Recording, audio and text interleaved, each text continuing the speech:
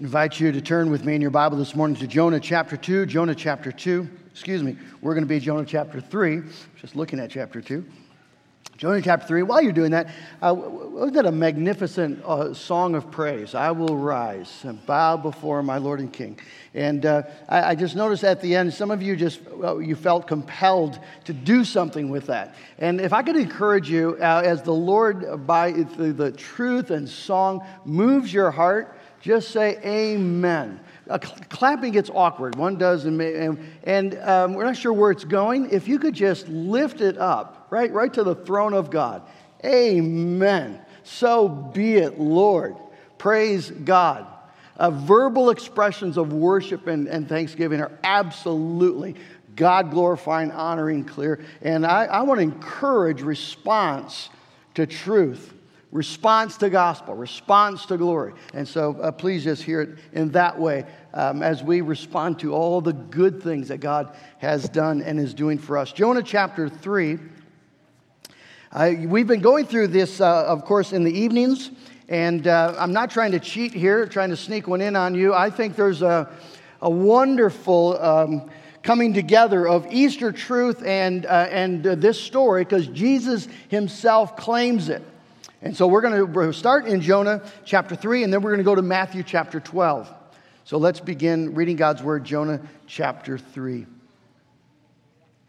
Then the word of the Lord came to Jonah the second time, saying the very same thing he said in chapter 1, the first time. Arise, go to Nineveh, that great city, and call out against it the message that I tell you. So Jonah arose and went to Nineveh according to the word of the Lord. Now Nineveh was an exceedingly great city, 3 days' journey in breadth. Jonah began to go into the city, going a day's journey, and he called out, Yet 40 days, and Nineveh shall be overthrown. And the people of Nineveh believed God.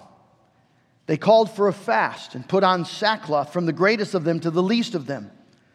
The word reached the king of Nineveh, and he arose from his throne, removed his robe, covered himself with sackcloth, and sat in ashes. And he issued a proclamation and published through Nineveh, by the decree of the king and his nobles, let neither man nor beast, herd nor flock, taste anything. Let them not feed or drink water. But let man and beast be covered with sackcloth, and let them call out mightily to God. Let everyone turn from his evil way and from the violence that is in his hands. Who knows? God may turn and relent and turn from his fierce anger so that we may not perish. When God saw what they did and how they turned from their evil way, God relented of the disaster that he had said he would do to them, and he did not do it. Then let's go to Matthew chapter 12.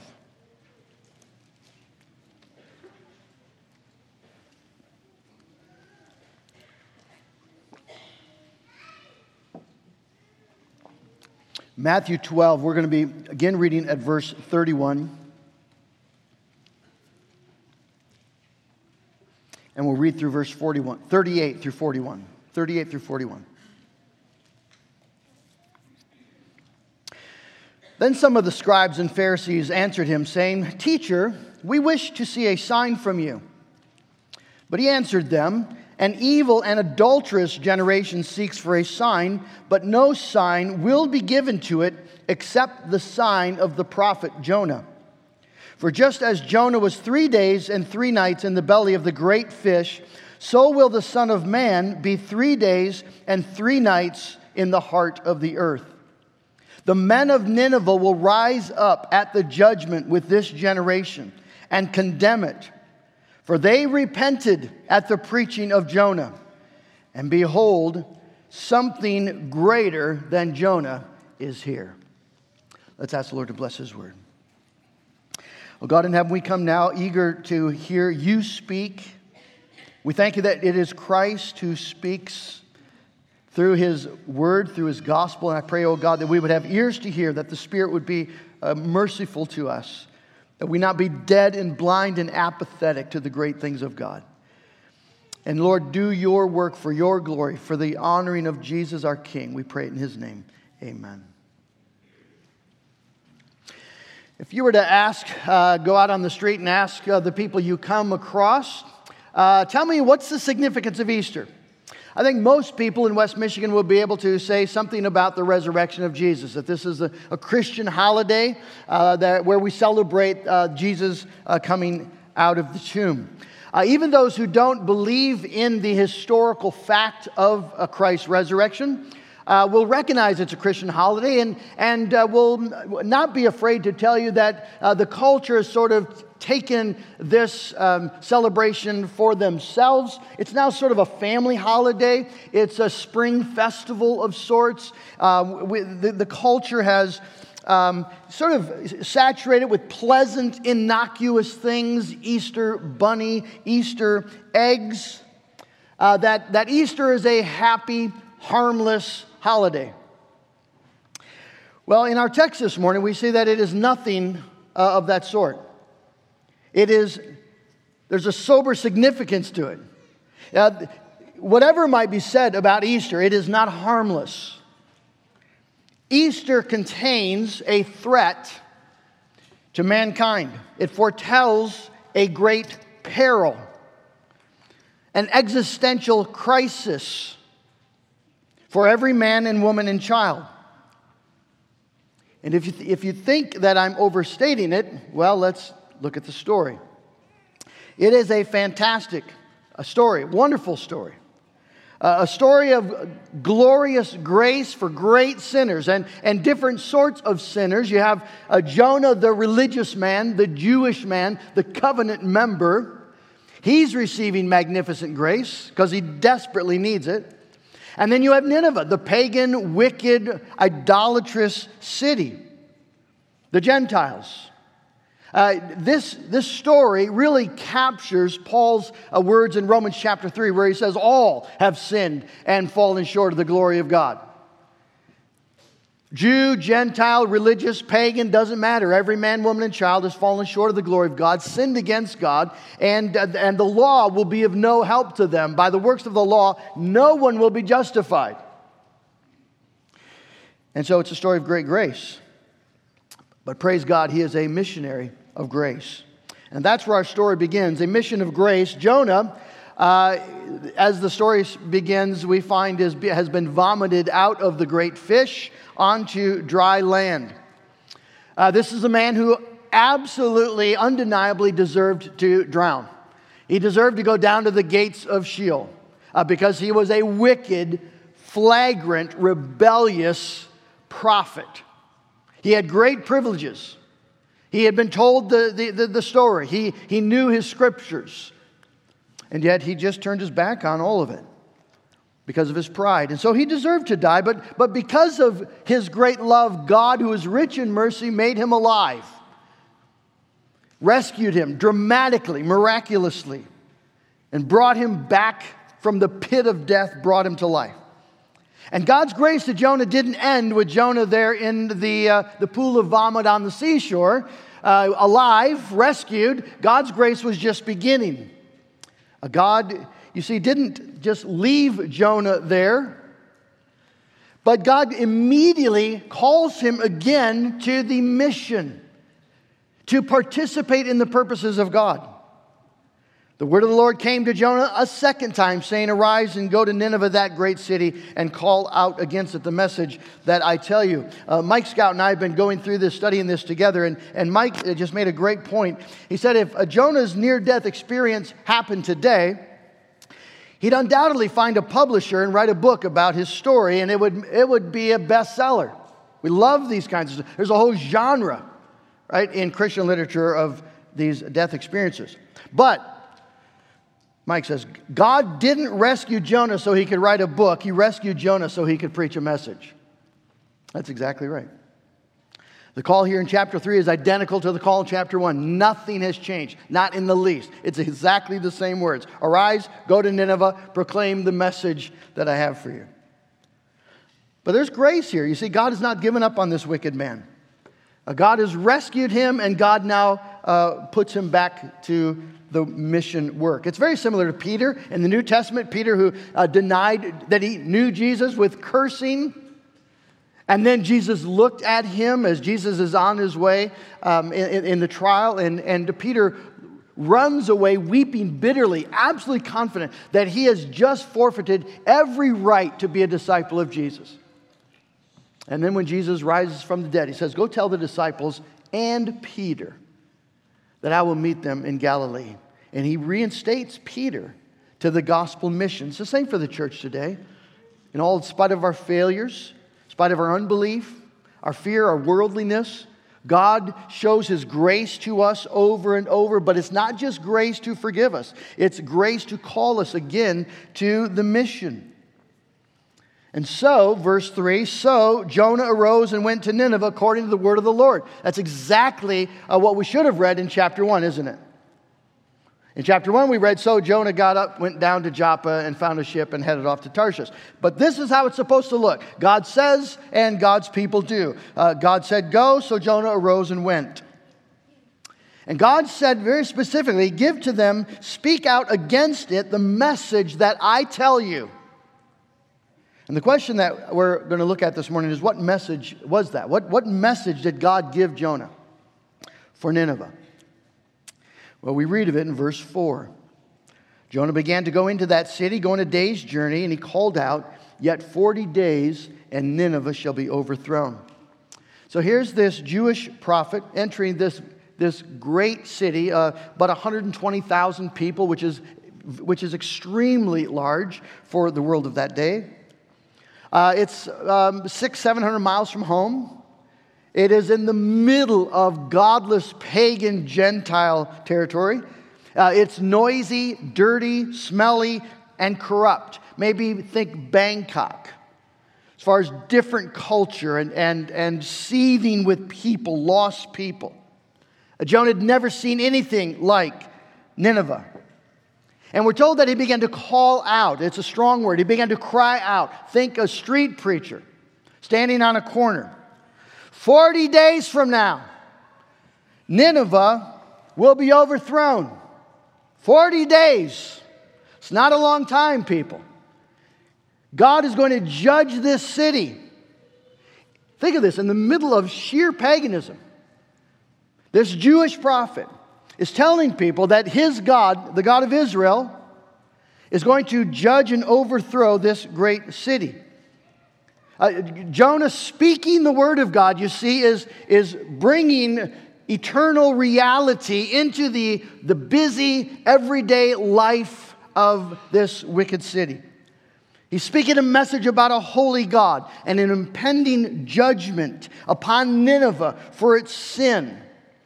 It's a wonderful reminder here of what gospel preaching does. You see, it breaks into the immediate interests and activities of life with the reality of God. People are busy. They're busy working. They're busy shopping. They're busy entertaining themselves. They're busy with family. They're very busy. Just look around you. And their vision is like this, right? We're just thinking about and worrying about and talking about things that are happening right here and right now with no thought to eternal things. No sense of eternity that is just right ahead. And so gospel preaching is meant to be a message from God that breaks into the busyness and the blindness of everyday human life. Colin Smith says, authentic gospel preaching always engages people with eternal issues. It lifts our horizons from the immediate interest of our lives to the imminent and overwhelming reality of eternal life or everlasting destruction. It's one of if you were going to talk about a crisis in preaching today, this would be very close to the heart of it. It isn't that what is said is untrue as far as it goes, but it so often fails, you see, to confront men and women with the overwhelming reality of eternal life or everlasting destruction. So we have Christian messages about marriage, and Christian messages about your money, and Christian messages about your sex life, and about how to find emotional healing. All of those things which can be true. But none of them eternal. We've got to talk about God's message, and God's message is about eternal things. I was talking just Friday night with Mick Knarum, retired pastor of the OPC. If you know Mick, if you met him once, you know him. He's just a bundle of energy. It's just amazing. And he came and just it was commenting on the sermon Friday night for Good Friday, and particularly he wanted to talk about the part where we had mentioned that the cross is a sign in the world about the seriousness of sin. And Mick said something to me that I don't think I'll ever forget. He says, we got to get them lost before we can get them found. And that's true. We got to talk about the reality of lostness, and people have to come awake to the truth of their lostness before they're ever going to experience the joy of being found. And he told me a story of just this past week. He and Ethel were out for a walk, and they saw their neighbor out working by the garage, and so they were talking with him. And Mick said he told me that just this week he has been diagnosed with stage 4 colon cancer. And Mick said, I said to him, I want you to imagine the worst possible experience that this cancer can bring you. I want you to think about the worst possible day that you're going to have as you deal with this cancer. And I tell you that experience and that day will be a banquet compared to the eternal wrath that you will experience if you don't get right with God. And they made their way home. And Mick said to me, I asked my wife, do you think I was too hard on him? And if you know her, she says, yes, I think you maybe were. And so he went back the next day, and he said to his neighbor, was I too hard on you? And his neighbor said, no, that is exactly what I needed to hear. The world is more ready to hear the truth than the church is often willing to speak it. I wonder how many lost people never get serious about getting right with God because the church doesn't seem serious about the need to. You see, gospel preaching presses urgently into this spiritually blinded world the realities of eternal things, the reality of sin, the reality of a holy God, the reality of coming judgment.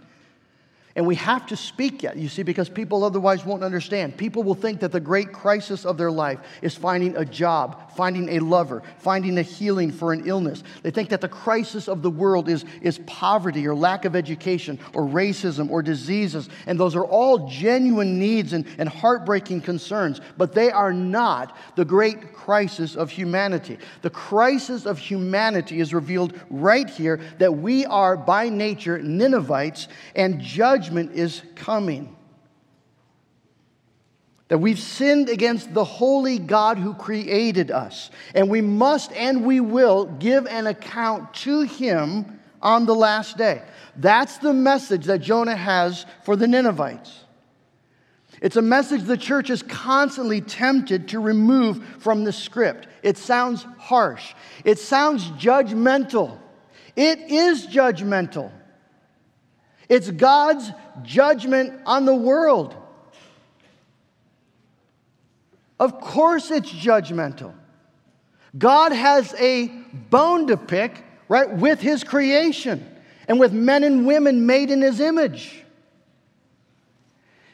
It's just true, you see? But it's a necessary truth if we're ever going to understand and love the gospel. The gospel will not make sense to people. It will seem insignificant or it will seem trite unless people are brought to an understanding of the real crisis of their life. Smith again says, the awful reality of the judgment of God is a banner headline without which the story of God's redeeming love would go unread.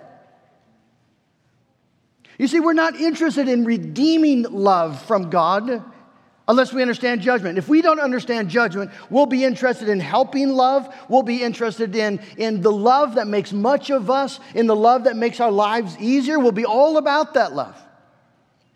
And redeeming love will be somewhat interesting, but it's not really what our heart hungers for. And yet, friends, this message that God gave Jonah, it's not this sort of Old Testament angry God message. It's not a glitch in the otherwise positive news of Scripture. This is the message of the whole Bible, that men and women have sinned and fallen short of the glory of God. It's the message that John the Baptist had. If you remember, you can read of it in Matthew chapter 3. John the Baptist went out saying, "Repent, for the kingdom of heaven is at hand." In other words, God is coming, and you need to repent. Jesus had exactly the same message. Matthew 4:17. From that time, Jesus began to preach, saying, "Repent, for the kingdom of heaven is at hand." And people were flocking to John the Baptist and gathering around Jesus. They were confessing their sins because judgment was a reality in their mind. And so John the Baptist and Jesus and the disciples went out with the same message, the exactly same message. They're all preaching the message of Jonah. The king is coming. Judgment is at hand. Repent. And people do it now. 40 days is not a long time. 40 days. And God is going to overthrow Nineveh. And then we see this miraculous response. Verse 5. And the people of Nineveh believed God. So here's what's happening. Jonah is preaching. They hear Jonah, and they believe God. By the power of God, the Ninevites become convinced that what this man, this strange man from far away, this Jewish man, that what he's saying, it's true. They're convinced it's true. And maybe they were originally just sort of curious. Who is this guy, this babbler? What is he trying to say? And then as they listened, the curiosity becomes maybe mild concern. And then concern becomes conviction. And conviction becomes grief. And grief turns to despair. And there would be so many people, so many maybe even pastors, right, who would say, well, stop. Do you see what you're doing? You're making them feel awful. People are in panic. And that's, of course, the work of God. Waking people up. We're talking about serious things. The judgment of God. And we find here in this text a wonderful illustration of how to escape the judgment of God. Because you find here the two parts of conversion, faith and repentance. Faith, they believed God. They took him at his word. What Jonah said, God's message. Maybe they would even ask him, man, why are you saying these things? And Jonah would say, because God told me to say it. This isn't my message. It's God's message. This isn't Jonah's thoughts on Nineveh. This is God's divinely revealed message for this city. And so they believed God. Paul rejoices in this very thing in 1 Thessalonians chapter 2, another wicked city. And Paul says, we thank God continually for this, that when you received the word of God, which you heard from us, you accepted it not as the word of men, but as what it really is, the word of God. The word of God. That's the marvel. That's the mystery of gospel preaching as just a normal, flawed failure of a man, right? Takes the scripture and just presents what does God say. Then the people, by the moving of the Spirit, hear God. They hear God. And as they believe that message from the Word, as they believe it and repent, they are saved. And that's exactly what we see happening here. So the people believe and they repent. They called for a fast and put on sackcloth, from the greatest of them to the least, even including the king. The word reaches the king. Sire, something's happening in the city. A man's been talking and people are weeping, and there's this movement of fasting and sackcloth. And it's just contagious. And the king would say, well, what's going on? Who is this guy? What's he saying? And so someone told him, this is what he's saying. And the king heard God and believed God, and the king decrees fasting, sackcloth, no food, no water. That's really stark. That's quite a response. That's radical. Why would the king do that? You can't eat or drink? You know how hard that is? He does it because the king understands how serious it is. He understands the crisis. The living God has promised that he's going to overthrow this city in 40 days because of our wickedness. And if we don't repent, we will perish. That's the story. That's what happened. And the wonder is, as they believed God and repented of their sin and turned from their sin, humbling themselves before the Lord, calling out, asking and begging for mercy, they were saved. When God saw what they did and how they turned from their evil way, God relented of the disaster he had said he would do to them, and he did not do it. God, the gracious God, who takes no pleasure in the death of the wicked, but that men would turn and be saved, that God was gracious to this city, this wicked, wicked city, because they believed God and they repented. It's a fantastic story. But what does it have to do with Easter? Well, that's where we come to Matthew chapter 12, where Jesus uses this story as a sign of his work and sign of his mission. Jesus is being challenged by some Jews, some of the teachers, the leaders, the scribes, and they're saying, show us a sign. I mean, you're talking about who you are and why you've come, but give us, if this is the real thing, give us a sign. And Jesus responds to them, an adulterous generation seeks for a sign. He's just exposing the fact that they're not asking for a sign because they want to believe. They're asking for a sign because they refuse to believe. But he says, you're not going to get a sign except the sign of the prophet Jonah. For just as Jonah was 3 days and 3 nights in the belly of the great fish, so the Son of Man will be 3 days and 3 nights in the heart of the earth. We talked last Sunday night, I believe, about this wonderful similarity and yet difference between Jesus and Jonah. Both men, Jesus and Jonah, coming under judgment from God because of sin. Jesus having none, Jonah being full of it. Both are thrown into the sea of God's just wrath. Both are resurrected with a message for the world. But the difference, of course, being Jesus is judge bearing our sin. Jesus buried 3 days and 3 nights in the belly of the earth. And when Jesus came from that tomb, he had a message to proclaim to a wicked and lost world.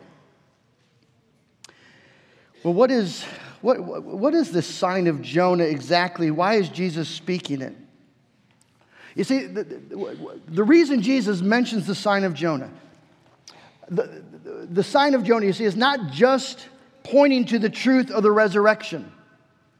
It's also pointing to the truth that the resurrected Jesus is now enthroned as the judge of heaven and earth. There's judgment in view here. That's why Jesus in verse 41 talks immediately about the judgment day. The men of Nineveh will rise up at the judgment with this generation and condemn it, because they repented at the preaching of Jonah, and behold, something greater than Jonah is here. See, the resurrection has this foreboding message for a lost world. You find it in Acts 17, where Paul is speaking to the city of Athens. Remember, he's come there, and it's a city full of idolatry, and people are saying, what does this babbler have to say? And so Paul gives a brief gospel message. But hear what he says in verse 30 of chapter 17. He's speaking to these pagans, and he says, the times of ignorance God overlooked, but now he commands all men everywhere to repent, because he has fixed a day on which he will judge the world in righteousness by a man whom he has appointed, and of this he has given assurance to all by raising him from the dead. So Paul understands the resurrection of Jesus Christ as the sign of Jonah is a sign that God has appointed a man to be the judge over all the world. And if you have any doubts about this, here's the proof. If you need assurance, here's the assurance. He raised him from the dead. Judgment is coming. It cannot be averted. It cannot be avoided. God has fixed a day on which he will judge the world through this man. The proof is in the resurrection. You see, friends, the resurrection is not just something neat that happened to Jesus. It is something that has happened to the world. The judge has ascended his throne. A date has been fixed when the books are going to be opened. And every man and woman and child is going to be judged according to what they have done. You can say you don't believe that stuff. You can scoff, you can ridicule, or you can just ignore this message. But one thing you cannot do, friend, is avoid that day. You cannot avoid that day. You're not going to escape that judge. And when you stand in his presence, you cannot say that God did not give you a warning and a proof. He raised Jesus from the dead. Unless you think that that's just, a strange thing, it's exactly what Peter does in the first Christian message when he talks about the gospel in Acts chapter 2. And then he tells these men, I want you to know that God has raised up this Jesus whom you crucified as Lord and Christ. He's king. He's judge. And the men who heard it, the people who heard it, were stricken in their heart. And they said, what must we do to be saved? They came under conviction of sin. And Peter tells them, repent and believe. It's exactly the same message. You see, and it's precisely the reality of the crisis of coming judgment that makes the gospel so magnificent. There's just an instinct within us to judgment and doom and wrath. I mean, people are not going to receive that well. And you're right. Unless, you see, the Holy Spirit would take that word. And maybe people, if we really believed that this were true, maybe they would see something in our eyes or hear something in our voice, the way Mick says to this man, I promise you, the worst day that cancer can give you is a banquet compared to what you will receive eternally if you don't get right with God. Do we believe that message? And do we believe it so much that it doesn't really matter if people laugh? It doesn't matter if they scoff. Because we're just convinced that that's reality. And if we love them and we believe the gospel, you see, we can say, that's the truth, but let me tell you another truth. That God has made a way, the very God whom you offended has made a way in Jesus Christ where you do not have to experience that reality. You see, the banner headline, judgment is coming, has given way to a new banner headline, salvation has come. That's the Christian message. That in the resurrection of Jesus Christ from the dead, we've received a story about our resurrection to new life in Him by faith. Paul says in Colossians chapter 2, you who were dead in trespasses and in the uncircumcision of your flesh, God made alive together with Him, having forgiven us all of our trespasses. Friends, that's the Christian message. That people have sinned. And their sin stands between them and a holy God, and their sin, unless it is dealt with, will cast them for eternity into hell. But Jesus died having forgiven us all our trespasses. 2 Corinthians 5:19, God was in Christ reconciling the world to Himself, not counting their trespasses against them. That is magnificent news in a world of sinners. It's magnificent news for you and for me that God in Jesus Christ has miraculously, unexpectedly rescued you. It's like He rescued Jonah. He's rescued you like He's rescued the Ninevites. Rescued us from what we rightly deserve. And all because of sheer mercy and grace of God in Jesus Christ. And maybe you're here this morning, you're wondering, I know all this, but I've never experienced the power of it. I've never experienced the joy of it. What do I need to do? That's what the men were asking Peter. And the answer is exactly the same. Believe in the Lord Jesus Christ. Repent of your sin. Turn. Just recognize that the path that you're heading, even if it's a religious path, there's no life or health or joy and peace in religion. Even conservative, reformed religion. Life and joy and health and peace, friends, comes from Jesus Christ, the living God, who gave His life for sinners like you and me. And so the text just calls, do you believe this? Are you willing to just throw away all of what you might be hoping in? Your prayers aren't going to save you. Your religion isn't going to save you. Your good intentions aren't going to save you. Only Jesus can save you.